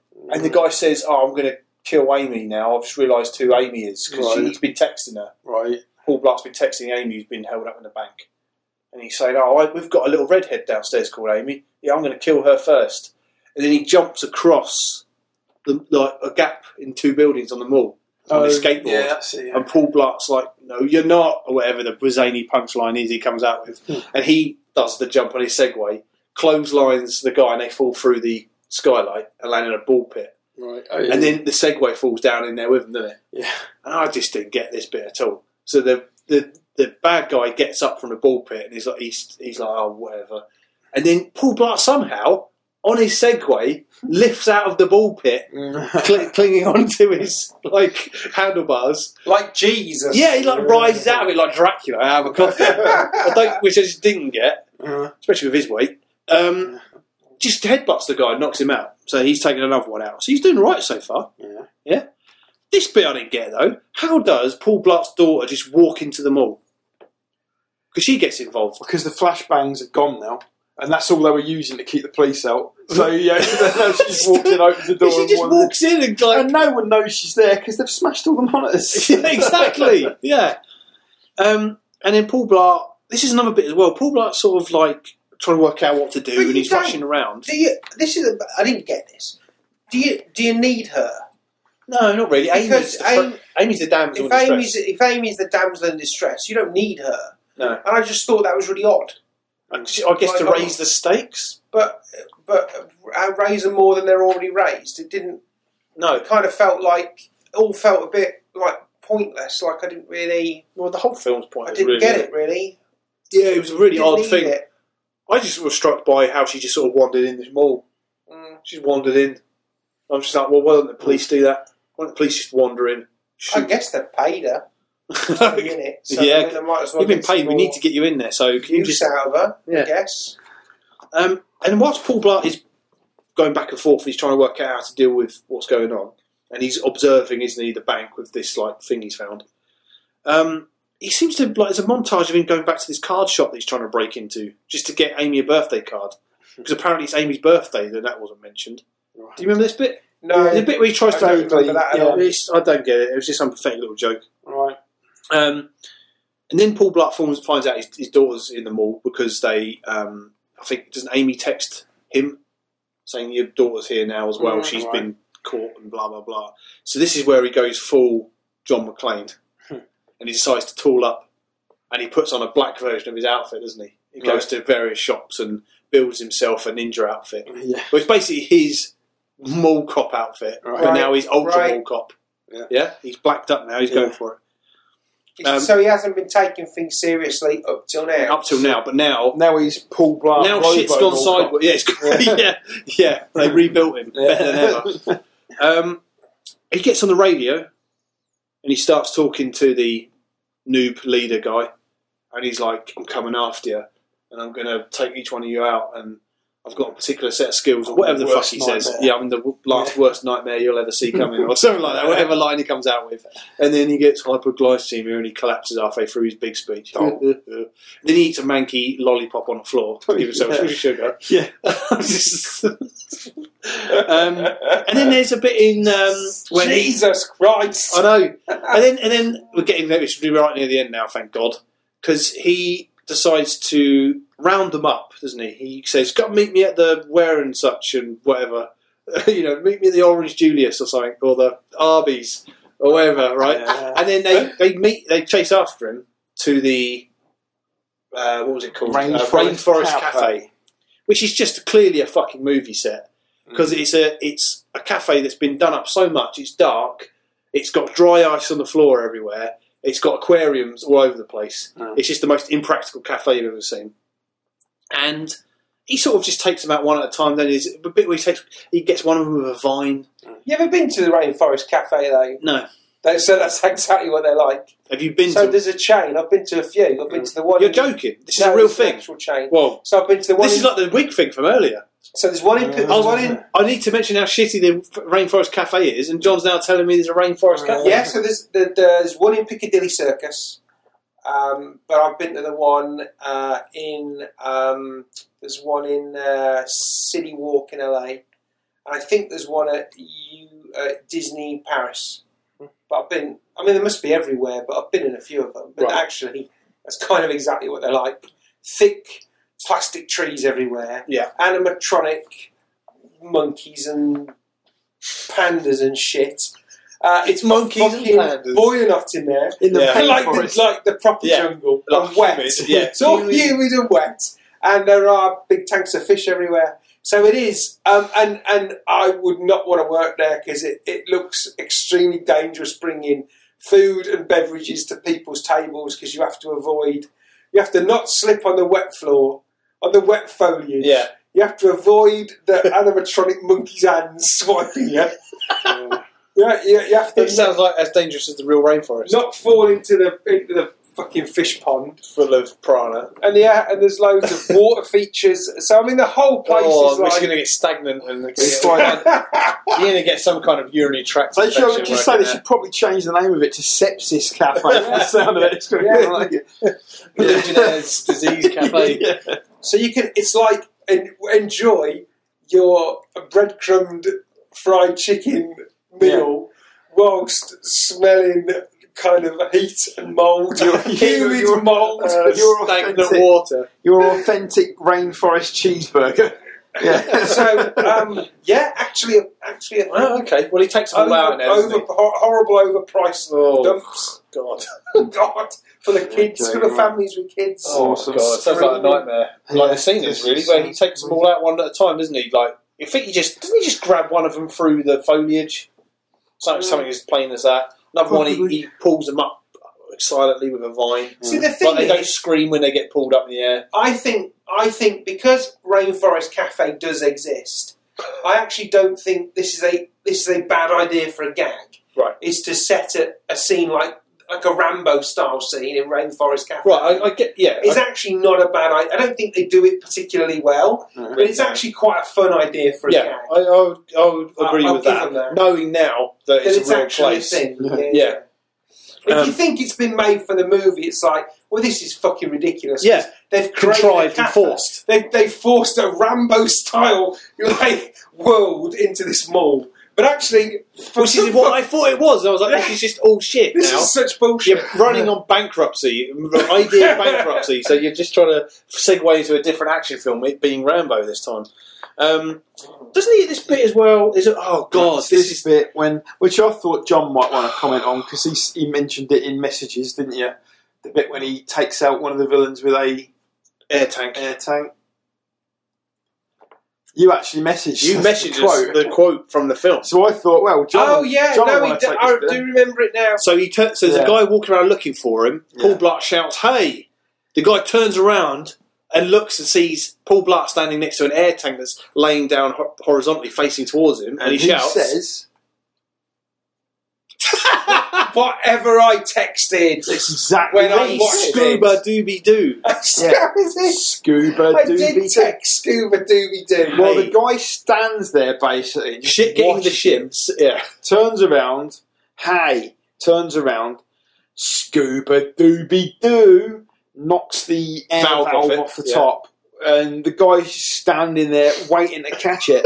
Basically, he's just standing there. Oh, better not step out of the way of this because this looks. The thing is, though, right. What if he had like a Scooby Doo tattoo or something? Yeah, well, this is what I said earlier because I said Scott brought this up earlier before you got here, John. Yeah, and I was saying, right, okay, so this is a phrase that he's made up. Part of it is scuba. Yeah, correct. The other half is Scooby Doo. Right, correct. It's an amalgamation of those two. It is. The scuba bit I get because there's an air canister. Correct. But where does Scooby Doo come from? The guy he's killing isn't a talking dog. Well, to me, I thought the Scuba Dooby Doo bit, although it wasn't great, was okay because there was a scuba tank in it. It was good enough for me. No, I'm with Nud. Yeah. You can't do a wordplay if he had a Scooby Doo tattoo, say, that would be fine. You could do Scuba Dooby Doo. You could do.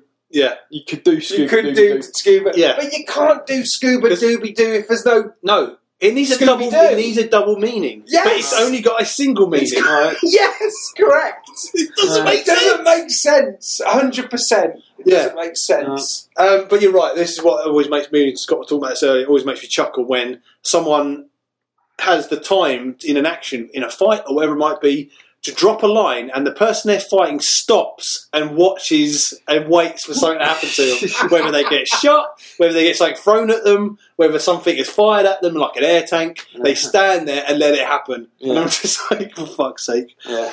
And then there's a bit where I think I might have texted that right as I'm watching it, as I was watching the film, because I do remember Scuba Doo. It was like that scene in Jaws when he's got the air tank in his mouth, and Roy Schneider, as the boat is sinking, he says "Scuba Dooby Doo."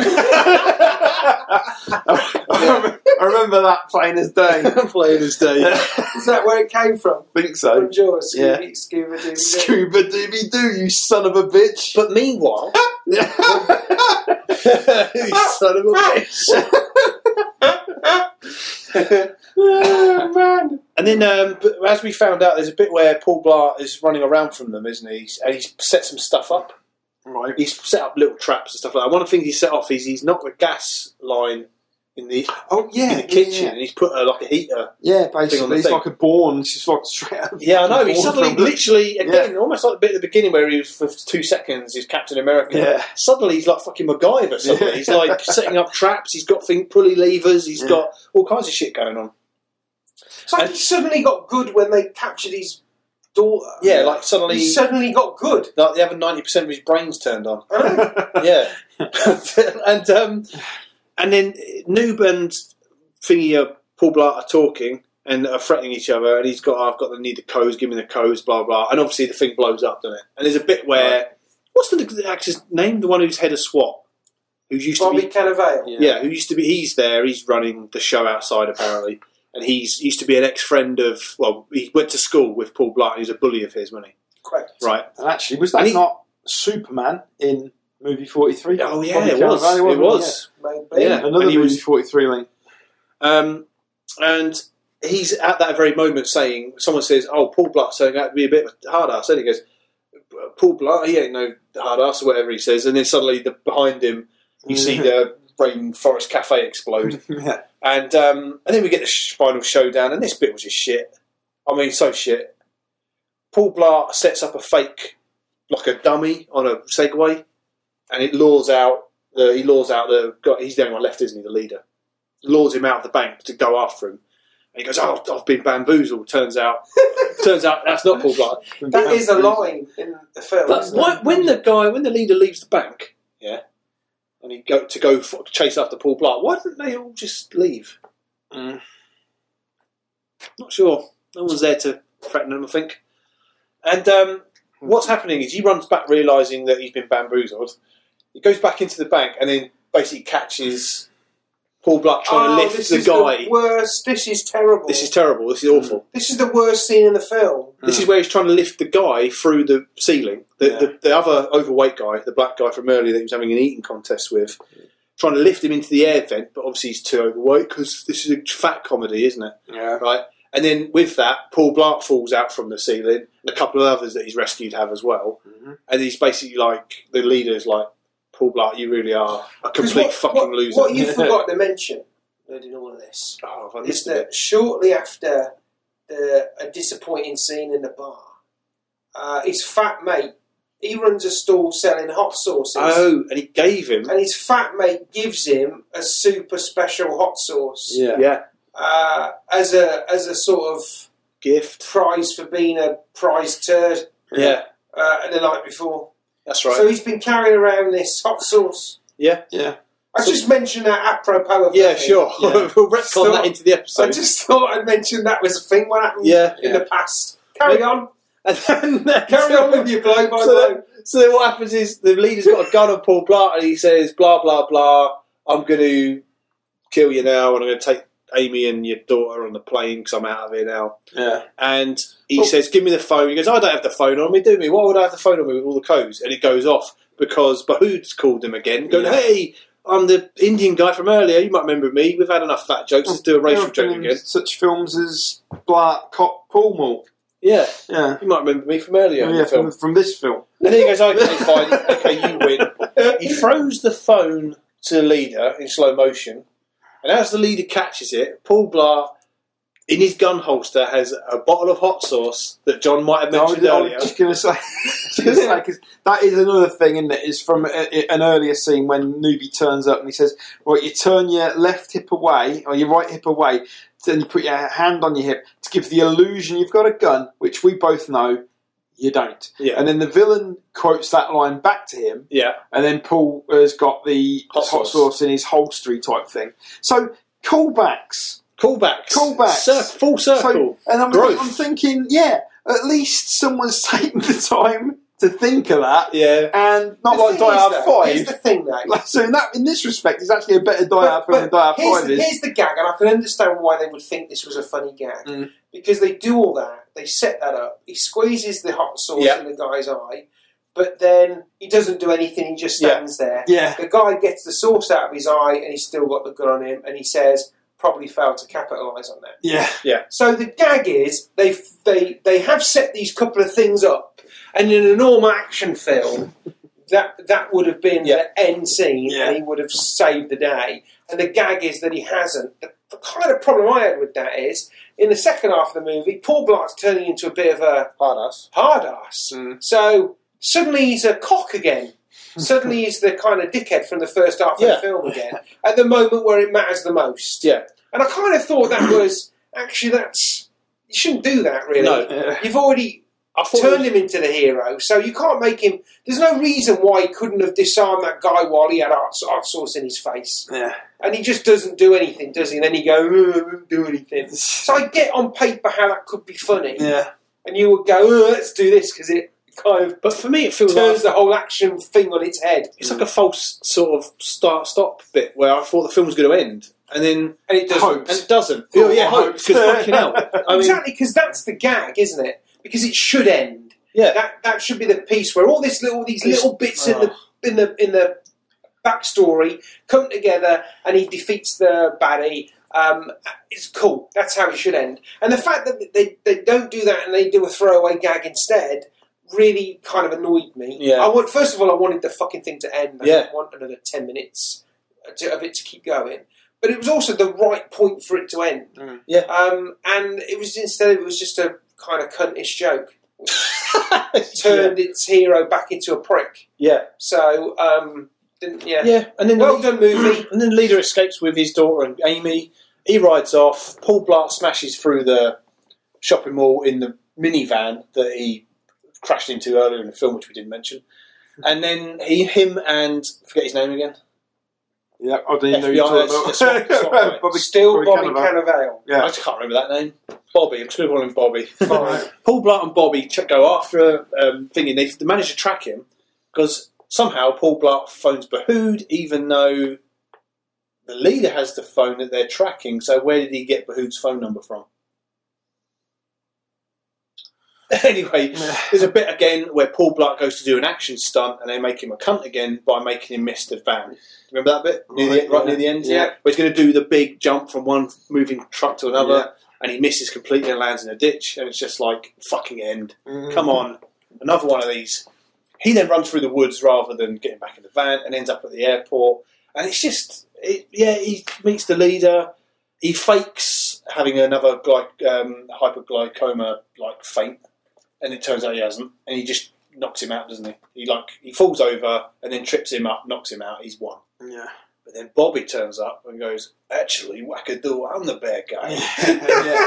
And then he goes, "What I'm going to do is I'm going to get all the codes," and he gets shot through the arm, and it's from his nobody boss who's taken the gun of the cop, which is a felony. Yeah. And then the film ends with him getting with Amy. And then right at the end of the film, they say, "You know what? The state troop force would be honoured to have someone like you on our team. Just say the word, and you'll be one of us." And he's like, "No, I think I'm best where I am, being a mall cop, Paul Blart." Yeah. And it's like you have learnt nothing. Yeah. You haven't grown at all, other than maybe getting with Amy. Yes, And that's the film. Yeah, and they get married, don't Oh, they? and then they get married. Yeah. Do you know about this bit? On segways. On segways. Married in segways in the mall, because that's where they filmed everything. Yeah. Did you know there was a Paul Blart Mall Cop 2 Cop? Yeah, I am aware of it.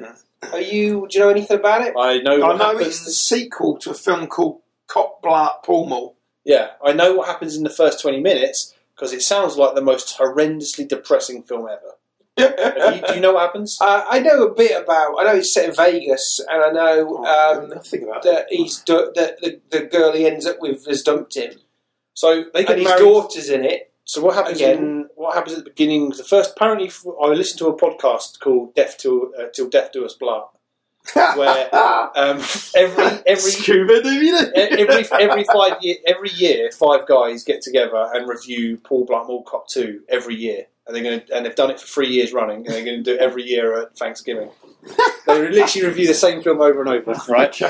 And they would and I listened to the first episode, and it's them describing, like we do beat for beat, right? Right. They describe what happens at the beginning.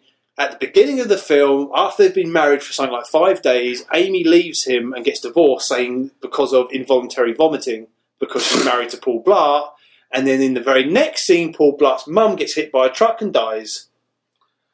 Lovely, what a charming And that's how film. Paul Blart Mall Cop 2 starts. Okay. And then Amy says she's leaving him to go to university. So he's basically on his own. And you don't know. They might have done it in a really hilarious way. No, apparently it's horrendous. And also when his mum gets killed, it's also quite graphic.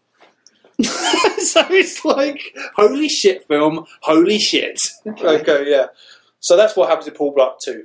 Okay. So I don't know, maybe we'll do that one day. But apparently it's fucking horrendous. So then the rest of the film is him trying to find rope with enough tensile strength to hang himself in. He goes to Las Vegas to some conference for mall cops. Right. or something like that, and he's a guest speaker because he once took out a bunch of terrorists in Nakatomi Plaza / a mall somewhere. Yeah. There you go. Any idea about Rotten Tomatoes on this film? No, didn't look up Okay, anything. can I have a guess? Go ahead. So, in terms of critic score, average. Well, here's the thing. I read a bit about this, and I think, although a lot of critics hated it, like Roger Ebert, for example, gave it like 3.5 Yeah, stars. I was going to say. Yeah. Well, you can get into that. So, I mean, I still think it's a pitiful film, but there were some decent reviews. I'm going to go for 35%. Right, I'm going to say, as far as critics' reviews go, I reckon, I'll say a bit lower, I'll say more like 23, but I reckon customer reviews are probably more like the high 60s. Customer or audience review? Audience reviews, Yeah, audience reviews. probably higher, yeah. Yeah. Yeah. So it's 32 from critics, so John Right. was very close again. Right. Thank you. I'm good. And I was really close, just had the numbers in the wrong order. And audiences was 43. Oh, Okay, good. Okay. Yeah, Yeah, fine. yeah, pretty average. Approve. Like I said at the Rotten beginning, I Tomatoes works. don't think this is a horrendously bad film. I just think it fails as a comedy, and I think it's got some things wrong in terms of characterisation. It's lazy. And it's also like I think like some of the themes of the jokes are just don't play at all now, really at all. Really, I think. yeah. Yeah, Roger Ebert gave it 3 out of 4. Was it 3 out of 4? I knew he really liked it, and he said it had a lot of heart. I didn't Yeah. read much more about what he said, but I read. Yeah, I started reading his review, but his review was very much beat for beat of the plot of the whole film, Right. and he was saying how he thought it was charming, and that Paul Blart was a likeable character. I don't think I agree. Paul, you know what? No one's ever. You're never always going to agree with a critic, are you? No. No matter, even if it's Roger Ebert. True. But yeah, it is what it is. I think Paul Blart, the character himself, you like him about as much at the end of the film as if you'd never really met him. Yeah, and I don't really feel like I was gunning for him during the whole terrorist bit. I just sort of felt like it was something that was happening. I was just watching it play out.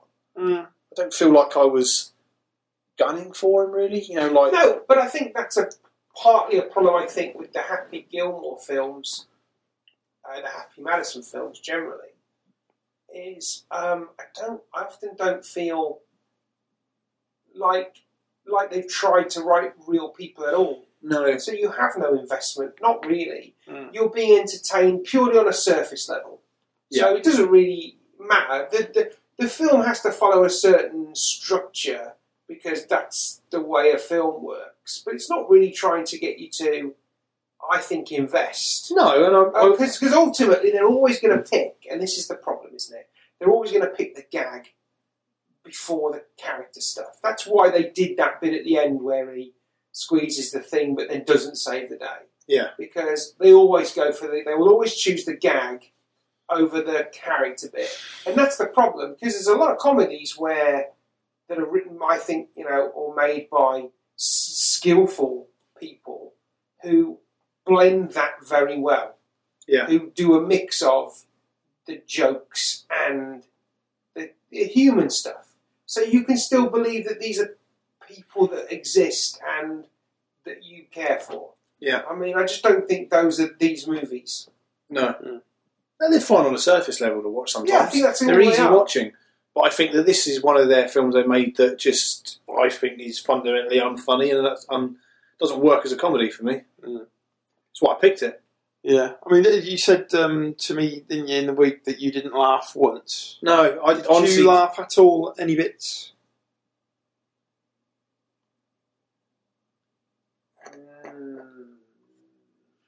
Did any bits make you chuckle? Yeah, I tell you what, there was one bit that made me laugh a little bit, and it was the bit where I realised that when my wife had said it's a wig, that made me laugh because it looked like a wig, and then also a little bit where I realised it was meant to be a wig. Okay. But I understand that that's more to do with my actual individual experience of watching the film, rather than like a joke in the film that made me laugh. There wasn't really a joke in the film. I had a chuckle, 2 bits, and I know it was 2 bits because I wrote them both down. Was it? As that, and the one was when his boss, security guard boss guy, says to him, and he knows he's in the mall, And he says, "Can't let's face it, son. You're untrained, unarmed, and you present a huge target." I thought that was quite funny. And then the bit later on, after he takes down one of the bad guys, and he hides behind the wall, and he's holding his arm like Rambo, like he's just about to sew his arm up. And he rolls his sleeve up, and he's got a little scratch. He goes, "Oh, that's not so bad." Puts a band-aid on it. Those two bits made me chuckle a little bit. But that was it. I think I laughed at Scuba Dooby Doo, but I don't think I was laughing with the film. No. I think I was laughing at the film. And I think the first time I watched it, I didn't even notice that line. It just washed over me. It was only after you texted and you mentioned it when I saw it the other day. Then when I watched it again yesterday, I made a point of noticing it. And yeah, that is a shit line. Yeah, a shit film. Yep. Yeah. Bruce Willis tells you in The Last Boy Scout, he says that if you hit somebody with a surfboard and you say, "Surf's up, dude," because he understands the basic principle. Yeah. Is that it has to be relevant. Yeah, it has to be contextual. Scuba is fine. Dooby Doo is not. Yeah. Well, that's been Paul Blart Mall Cop then. So I think we learned a lot. I learned a lot about. Well, not much actually. No, I don't think I learned anything either. Scotty? No, and the only question I came away with is, are Segway mall guards a thing? I'd like to know, because I haven't really looked. I don't think so. I don't know. I suppose some of the malls in America are pretty big. Maybe they are. Maybe they are, yeah. Yeah, I mean, maybe, because some of the malls in America are really quite big, but what I would do in that instance is hire more guards and have them in sectors rather than give them Segways so they can go I don't know. Yeah. Well, that's been Paul Blart Mall Cop then. I think we're pretty much done, aren't we? Please, let's end this. Yes. Cool. Well, we'll be back next time with some more bad movies. Or movie. Well, I've been good. I sincerely hope we are not doing Paul Blart Mall Cop 2 like next time. Let's give it a nice healthy gap. 5 years. Maybe forever. Like or never. Maybe a long forever gap before we do another one of them. Or maybe anything with Kevin James. Right. Well, I've been Nud. JP. Scotty.